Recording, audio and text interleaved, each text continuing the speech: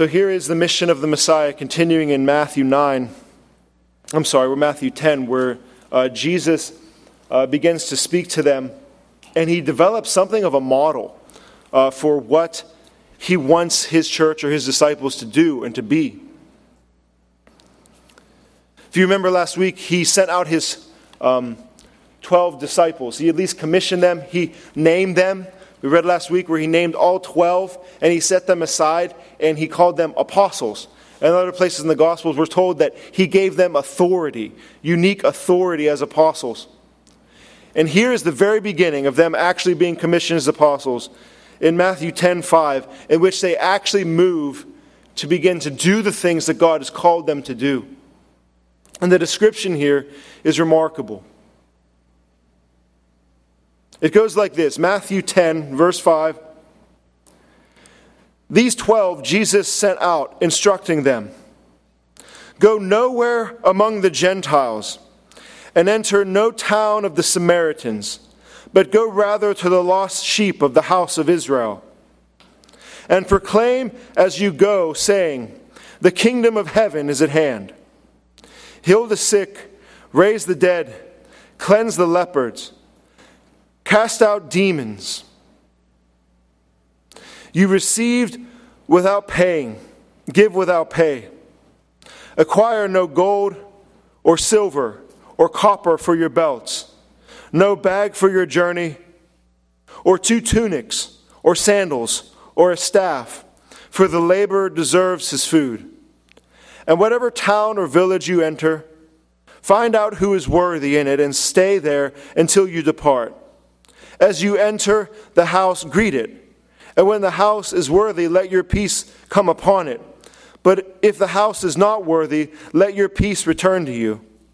And if anyone will not receive you or listen to your words, shake off the dust from your feet when you leave that house or town. Truly I say to you, it will be more bearable on the day of judgment for the land of Sodom and Gomorrah than for that town." What they're doing is very important, that Jesus would actually end with those words and warning.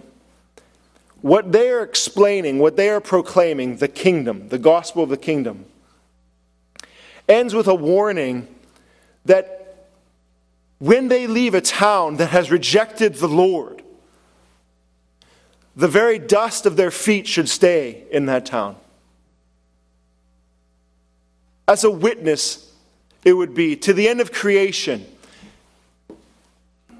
In the prophets, when the day of the Lord comes, it's often described in a moment as those who are there and are on the wrong side will say and call out for the heavens to cover them.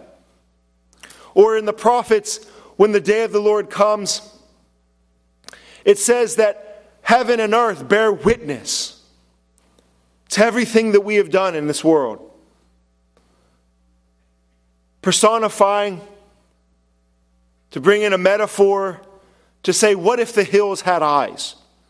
What if we say the walls could talk? Wouldn't it be great to be a fly on that wall, we say?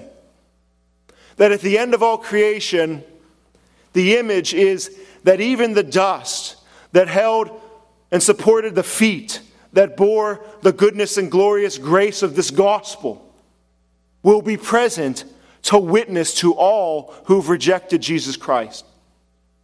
To say, no, this soil was here. They saw the feet of those who had the gospel.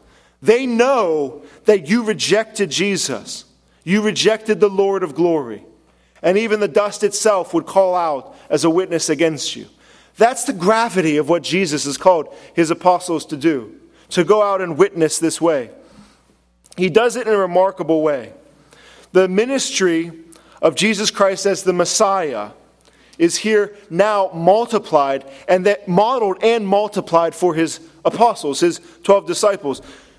Remembering from before, just before this, he sees a multitude of people, and there's a tremendous problem that he sees they are sheep without a shepherd. They are harassed and helpless on every side. They're sheep that have no leader. And here is Jesus, with all power and glory as God, but limited as being man, and not able to do what otherwise he could do. That he does this on purpose. Redemption was through the incarnation of the Son, so that we would model after him, that he would actually rely on 12 other men to delegate in some way his authority to them to go and multiply and do the ministry for the multitudes that one man, limited as he might be, cannot accomplish.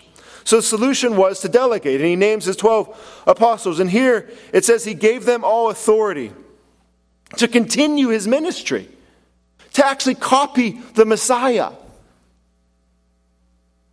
Just consider that for a moment. Everything Jesus did, some of it uniquely as him as God and doing something only he should be doing for redemption.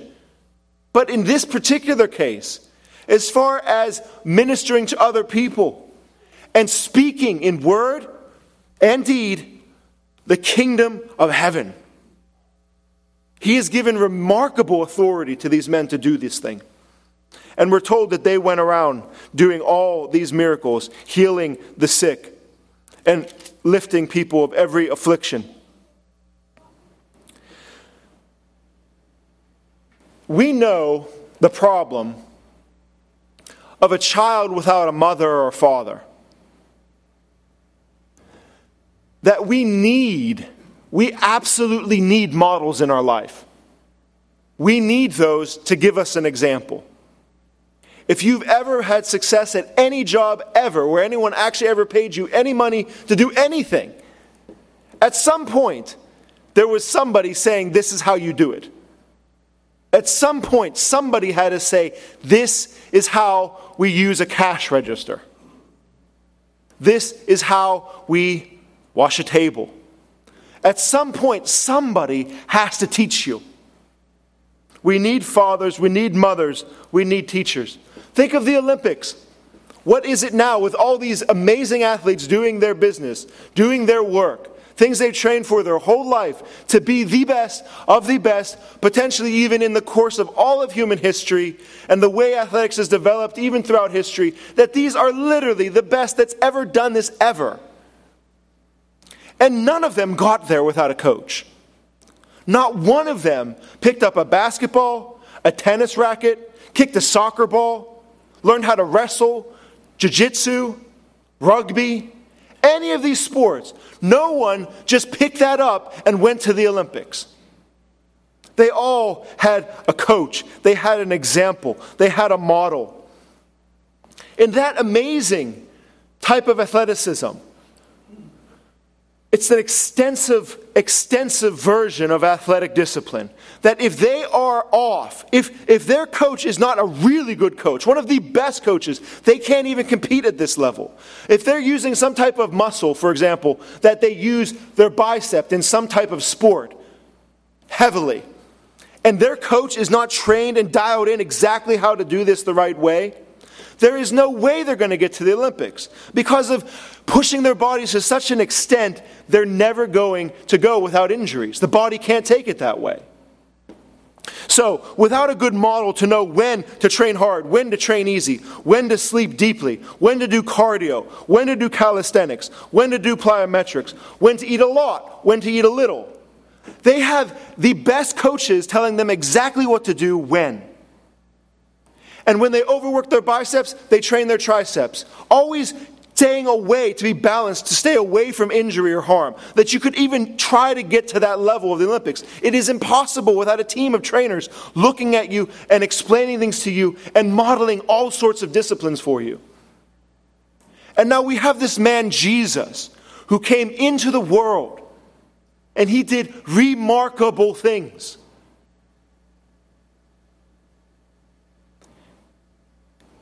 And then he went to these 12 and said, now you do this. Just think that through. He went to them and said, now you do this. We need an instructor. We need a model. And so it is a paradigm. And I want to, this morning, lay out what a paradigm would be.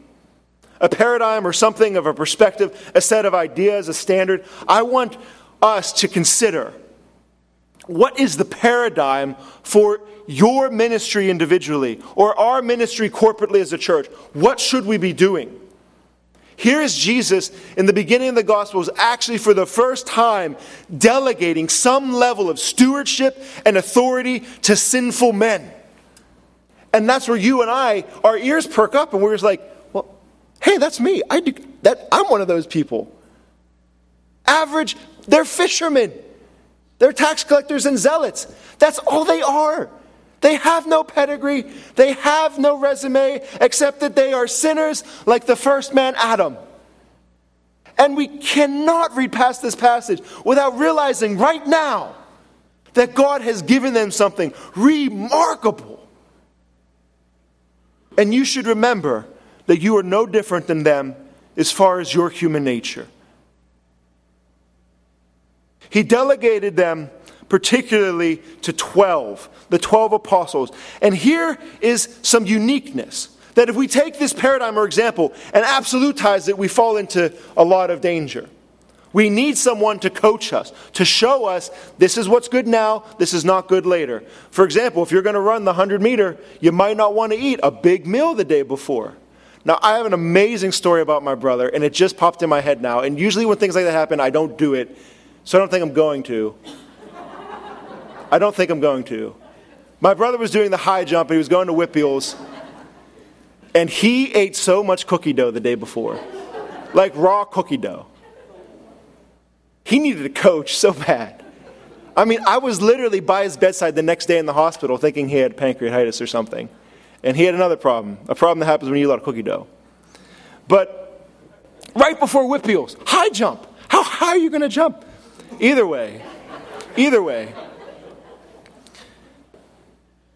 we need someone to say, this is for now, this is not for now. This is what you need to do. This is how New Life Presbyterian Church in the 21st century in the east suburbs of Pittsburgh, Pennsylvania should function.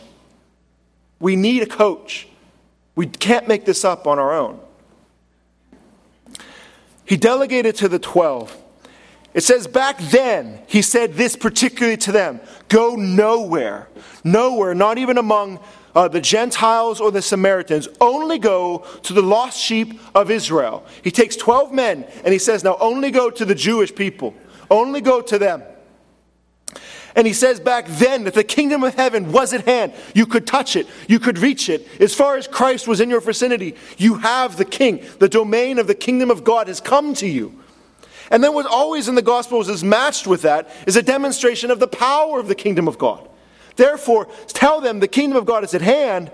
And now, right after that, he says, heal the sick, raise the dead, cleanse the lepers, cast out demons. What gives them the authority to do these kind of things? He says clearly, you receive without paying, so give without pay. There's nothing you earn to get this kind of authority. Jesus just simply said, I'll give you some of my authority. Go ahead. Go ahead. And do some of the things that I was doing. Then, what was happening was a short-term mission trip.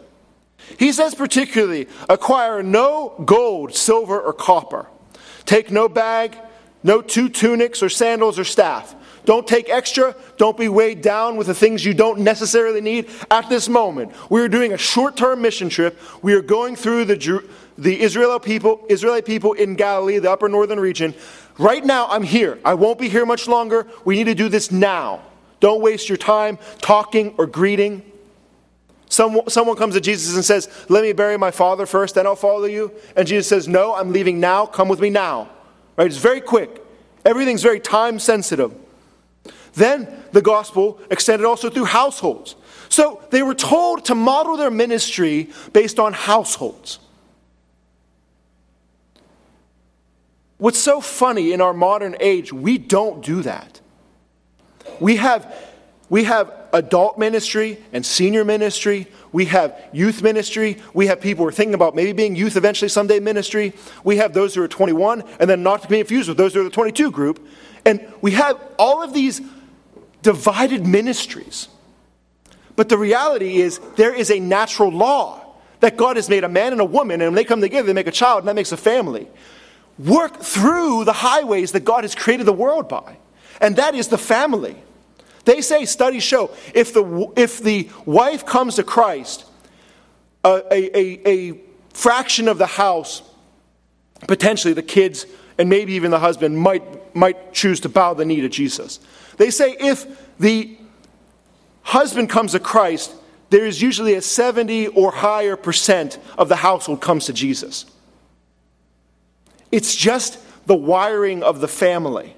That is the way God has wired humanity. It is an anthropological truth that the world works this way. And everything outside of Christ is trying to divide the family and work against the family. And here they go explicitly to the households.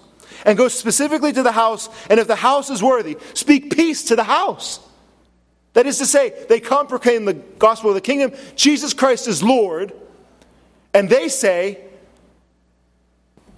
Amen, I bow my knee to Jesus. And then they respond and say, you have peace. You are not an enemy of the ruler of the cosmos. Good for you. Now, if they do not respond positively, some houses are not worthy of peace. And he says, if they're not worthy, let your peace return to you. If they do not receive you, if they do not listen to your words, then shake off the dust from your feet and leave that house. It will be worse for them than for those in Sodom and Gomorrah on the day of judgment. Because they are going to the Jews, those who know the word of God. With greater knowledge comes greater culpability. That yes, Sodom and Gomorrah was culpable in their sin.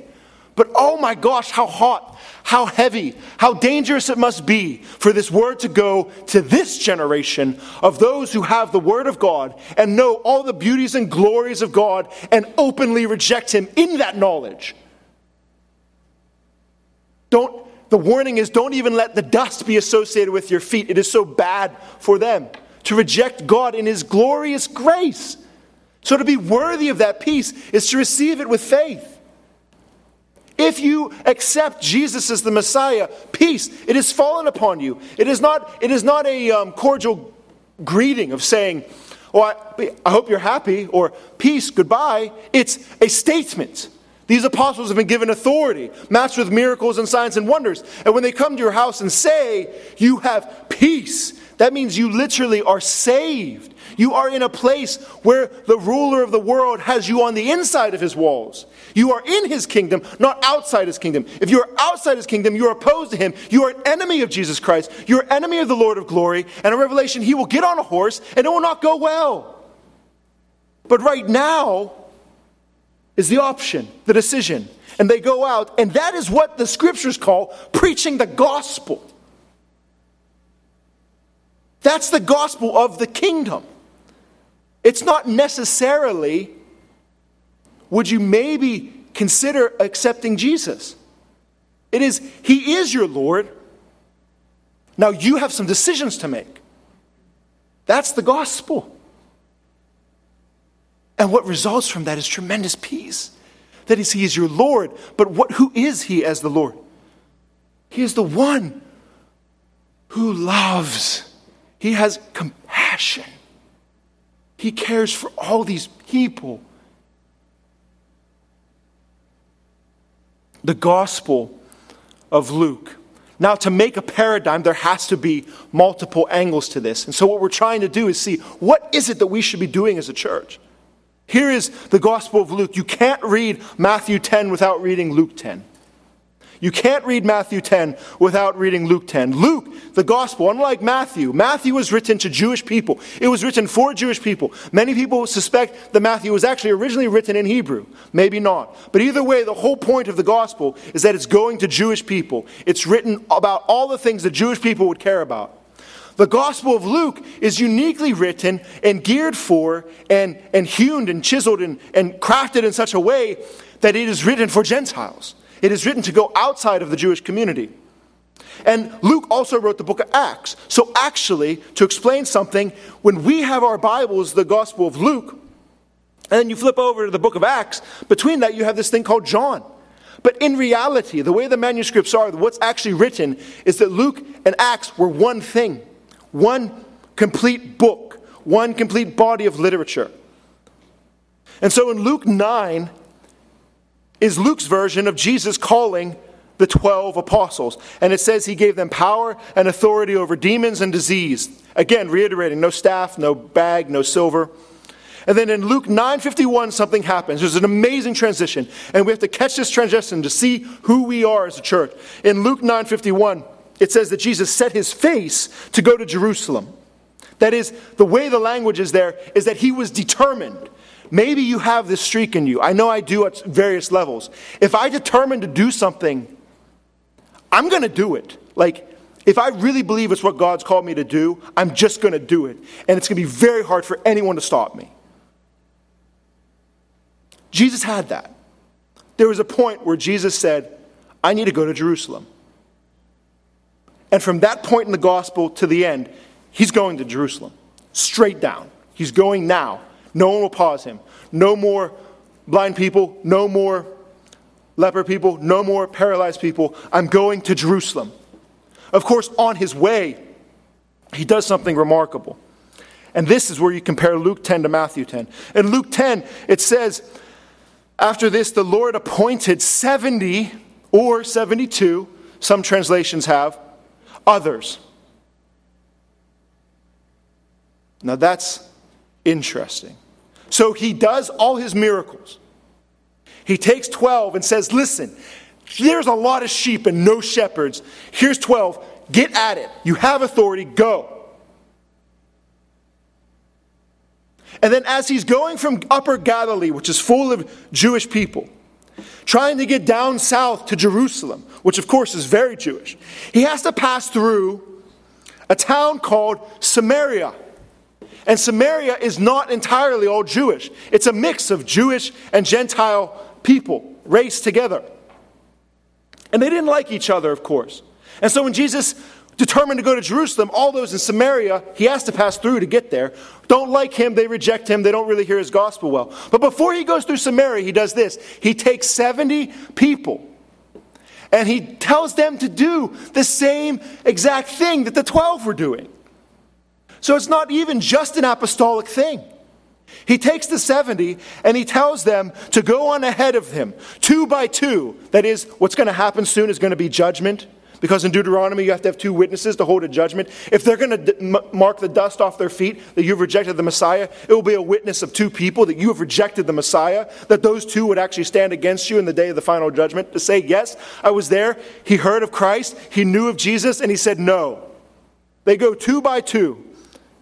Every town, every place where he himself was about to go. As Jesus is traveling from Galilee down to Jerusalem, he passes through Samaria, and everywhere through Samaria he's about ready to go, he sends these 70 out to just go and do the exact same thing, which is what? To proclaim the gospel of the kingdom. Why? Because in Luke 10, the same reason that led to the 12 leads to the 70. He says, the harvest is plentiful, the laborers are few. The harvest is so plentiful, I need 12. The harvest is so plentiful, I need 70 now. Do you see what's happening? As far as this paradigm is going from Jesus alone to the 12, now opening up to even the 70. And they're all going out doing the same thing, proclaiming the gospel of the kingdom. Even after commissioning the 12 to do their work, he commissions the 70 to demonstrate the power of the kingdom that is near. He tells the 70 who are not apostles to heal the sick, say that the kingdom of God has come near. Again, the spoken word of the gospel and the power demonstration of the gospel coming together. And also he says, even after commissioning the 12, he commissions the 70 to a short-term trip. He said to them in Luke 10, I'm sending you out as lambs among wolves. Take no money, no knapsack, no sandals, and don't take time greeting people on the road. Jewish custom for greeting people was very long. He said, you don't have time for that. No small talk. So exactly the same thing he said to the 12. No extra sandals, no extra tunics, don't take a money bag, get working, because pretty soon I'm going down to Jerusalem. And then he takes to the 70 and he says, by the way, don't take extra money, don't take extra sandals, don't take extra staff. I'm going through Galilee because I'm trying to get to Jerusalem. Do not waste your time with those things. Go out there and proclaim the gospel. I'm only going to be in this area for a short time. And so they go. And he even extends through households. These 70, like the 12, are told to go to the households. Households that are worthy of peace. It says this, he says this to the 70, if there is a son of peace there in that house, let your peace rest upon him. And if not, let your peace return.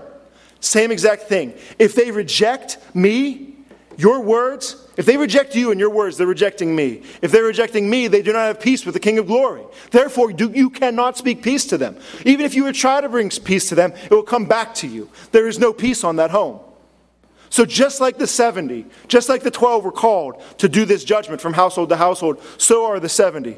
And some are unworthy of peace. And he says the exact same thing again. It will be more bearable, he says to the 70, on that day for Sodom than for this town.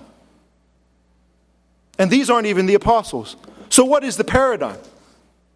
This is the most beautiful thing, to bring this out in Scripture and then put ourselves in the middle of it.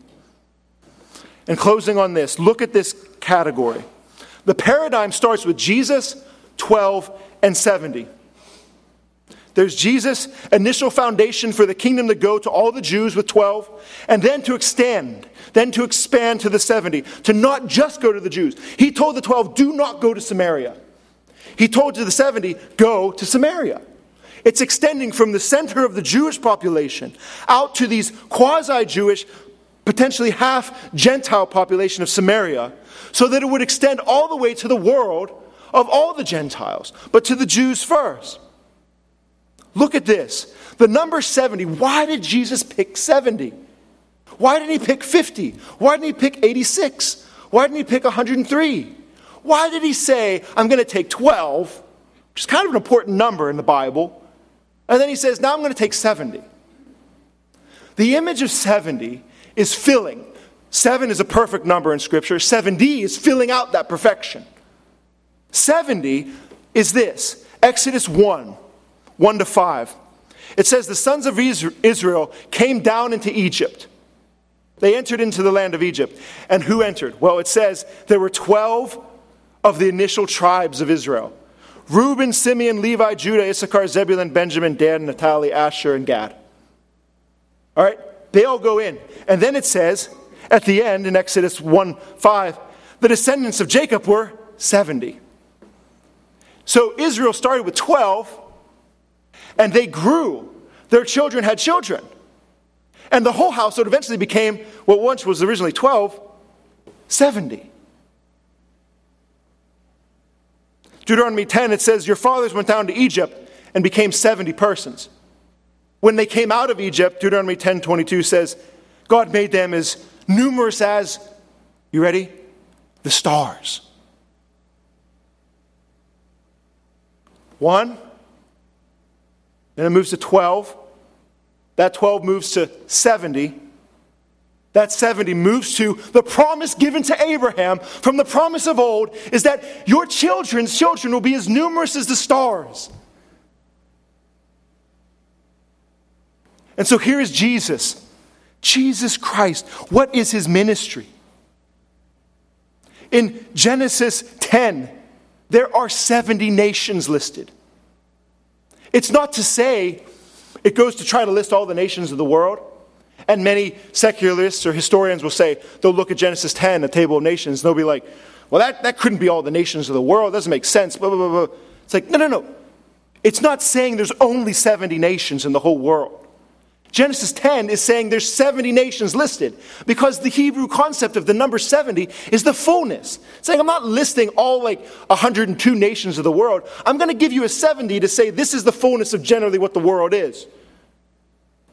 And so when Jesus is trying to reach the Jews, then therefore find to reach all the Gentiles, he picks the number 70, which represents the table of nations, the table of the Hagoyim, which is all the Gentiles. And so the 70 don't go to the Jews, they go to the Gentiles in Samaria. All this is important to say, that Jesus' kingdom is expanding exactly the way it was intended to go. This is the good example that is given to us, that it is 70 to fulfill, starting with 12. And all this is a trickling down of Jesus' own authority. And that's all just biblical theology, everything I gave you. Now the question is, what does it mean? What does it matter? How does that affect me?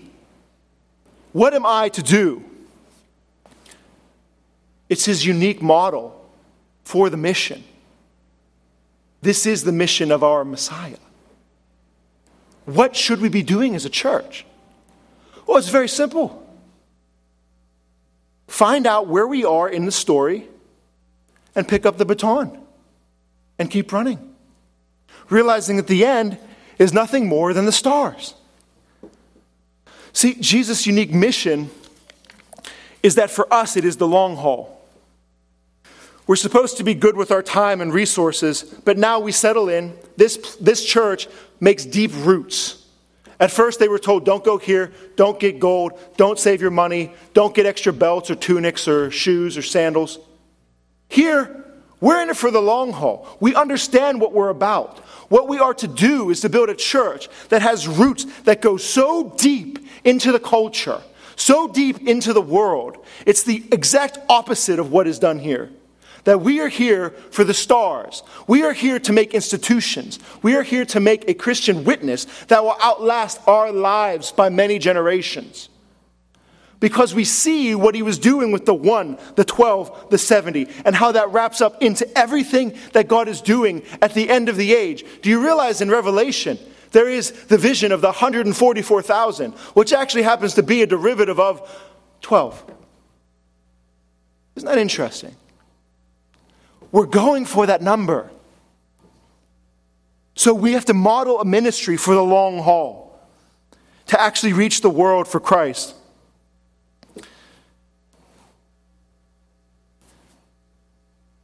Closing on this, paradigm is in that pyramid. Looking in that bulletin, you might have seen that pyramid. And this is the question, where can we see it in our lives? I encourage you to look at that. It was actually created by a man by the name of Vern Poythress. So I want to say that I didn't make that. This is how we function as a church. This is called the mission of the Messiah. To be a Messiah means you're a Mashiach. That means you're anointed. That means you're smeared with oil. Jesus is the Messiah. In Israel, there are only 3 types of people usually that were smeared. Prophets, priests, and kings.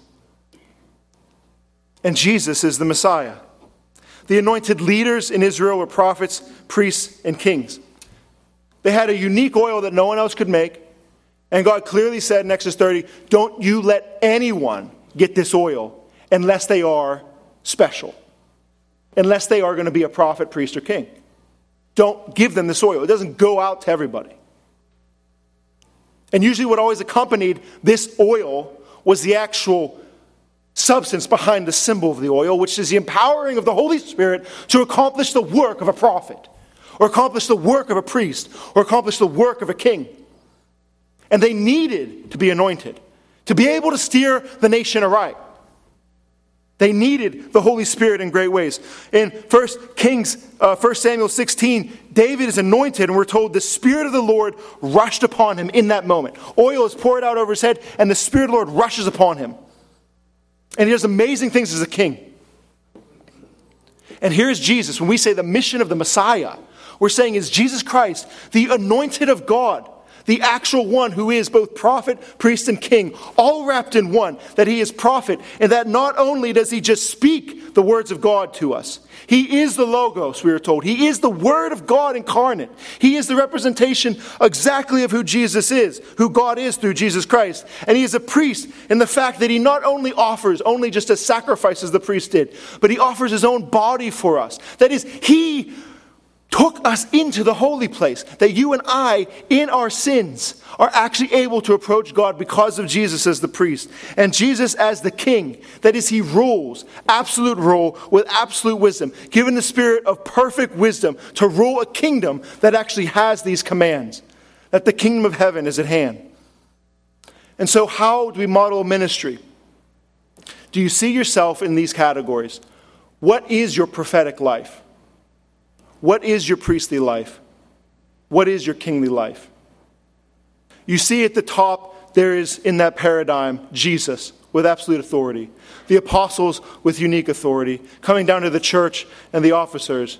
But then to every Christian, that you should consider your life as modeling this ministry. Are you actually able to be prophetic? In the general sense, do you speak the word of God to others? If you accurately are speaking of God, in the sense that you are speaking truth, you are prophetic. And you are called to be prophetic.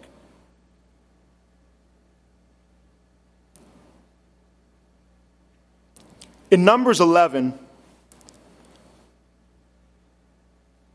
Moses was trying to lead a whole nation. And there's a lot of them. And it wasn't going well. And he said, why do I have to have the burden of all these people?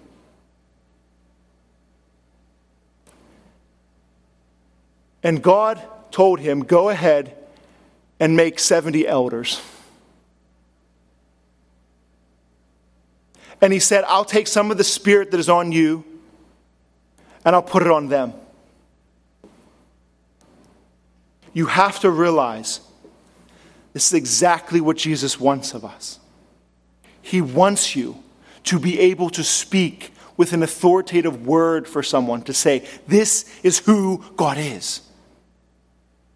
He wants you to be a priest, to be able to actually offer service to others and charity and justice, and to actually usher those into the presence of God. Be priest-like. Bring those to the glory of God. Is your life like that?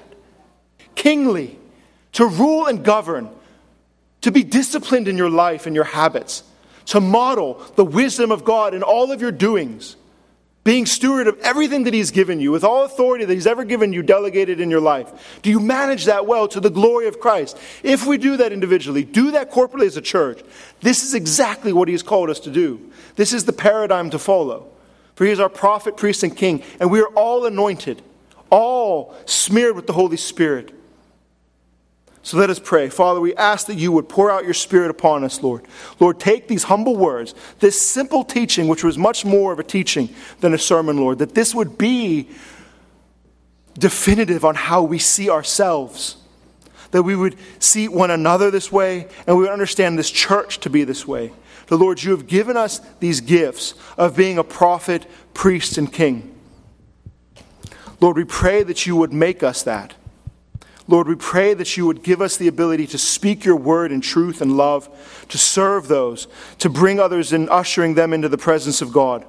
And Lord, that you would give us this self-government, that we would rule all our lives under your stewardship, Lord, that we would have everything under your throne. Lord, we trust you to do that now in us, through us, today, tomorrow, as we walk into and mature into these offices that you've given us. In Jesus' name, amen.